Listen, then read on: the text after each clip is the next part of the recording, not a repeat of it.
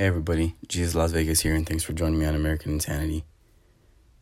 The 9/11 anniversary is coming up, and every year in America, in this country, we commemorate and we remember, we honor, that sort of thing. And it's a terrible tragedy, right? A bunch of American people died, a bunch of other people died. Anytime people die, I think, again, if we can just not for a second use it for our agenda. So if we're gonna, if people are gonna die, let's give them a second, or let's not even use their deaths for an agenda. In other words, for the Democrats or the Republicans or the liberals or the Christians or the conservatives, whatever it may be. We run as soon as there's a death that can in any way be leveraged for our agenda. We run towards it. Again, everybody's on the microphone, on social media. Everybody makes comments. Now we want to get involved. Now we're all about it, That's the sad part about 9/11. The tragedy is the deaths. The sadness is how we continue to dishonor the memories and continue to really not care about what happened. We would like to pretend every year we commemorate, right? But the reality is that the tragedy was the death. The sadness is what we attach to it. Our agenda. We're running, again, right, to the tragedy, and we're going to leverage it for our agenda. We're going to leverage it for our beliefs and put other people down or bring other people down or really make it worse. That's essentially what happens every 9/11, and every year it gets worse, right? When I was a teacher when 9/11 happened, I was in college, community college to be specific, and my first year teaching in East LA, I forgot why some kid drew a picture of 9/11, and it was a rudimentary, 10th grade, we're talking about a 10th grader, 9th grader, very raw picture of the buildings. I have it somewhere still, to be honest. I saved it. Pencil, colored pencil. And then he put something along the lines of like, poor gringos, or like, wow, these gringos, like, good luck gringos, something like that. And to me, that was comical. Seeing it really for one of the first times from another point of view, or that point of view. In other words, you think that living in America, everybody feels like you and thinks like you. Nah. Some people really do see America as a foreign government, or they see your government as just kind of, they're detached from it. They're detached from the red, white, and blue. They're detached from America. They live here. They make their existence here. Their kids go to school here. My kids go to school here. Like, the assumption needs to stop. In other words, that just because we all live together near each other, we're the same. We believe the same. We assume that people are gonna. That's where we assume people are gonna think and feel like us, and when they don't, we blow up. Like, what the fuck? How can you not believe or think like me? Because we enter our feelings are gonna get hurt, and our expectations will not be met if we enter into relationships like that with other human beings, with other Americans. Assuming, and then when it goes right, oh, you feel good. Yes, it goes good, perfect. We can lock up and align. If it doesn't go good, again, how dare you? You believe this, I believe that. Fuck you, and we go off, right? We're contributing to the negative, right, evil pot or evil side of America.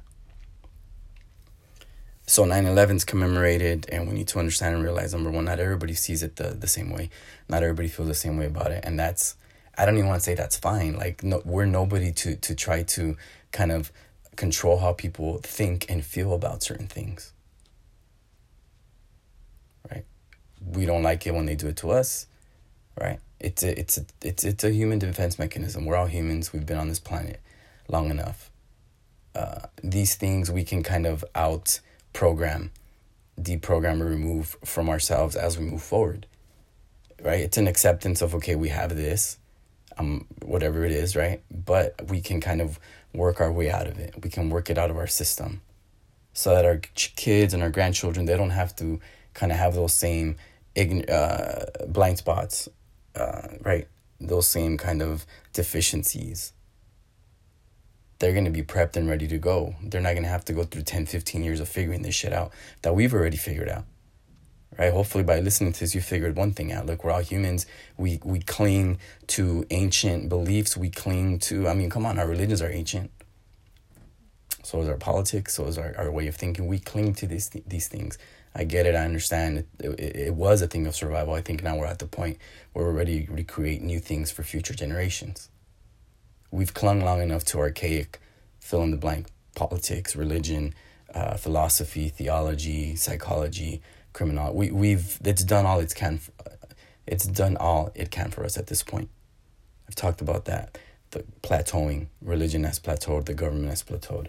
We need to kind of keep going up. How are we going to do that? That's the $1 million question, right?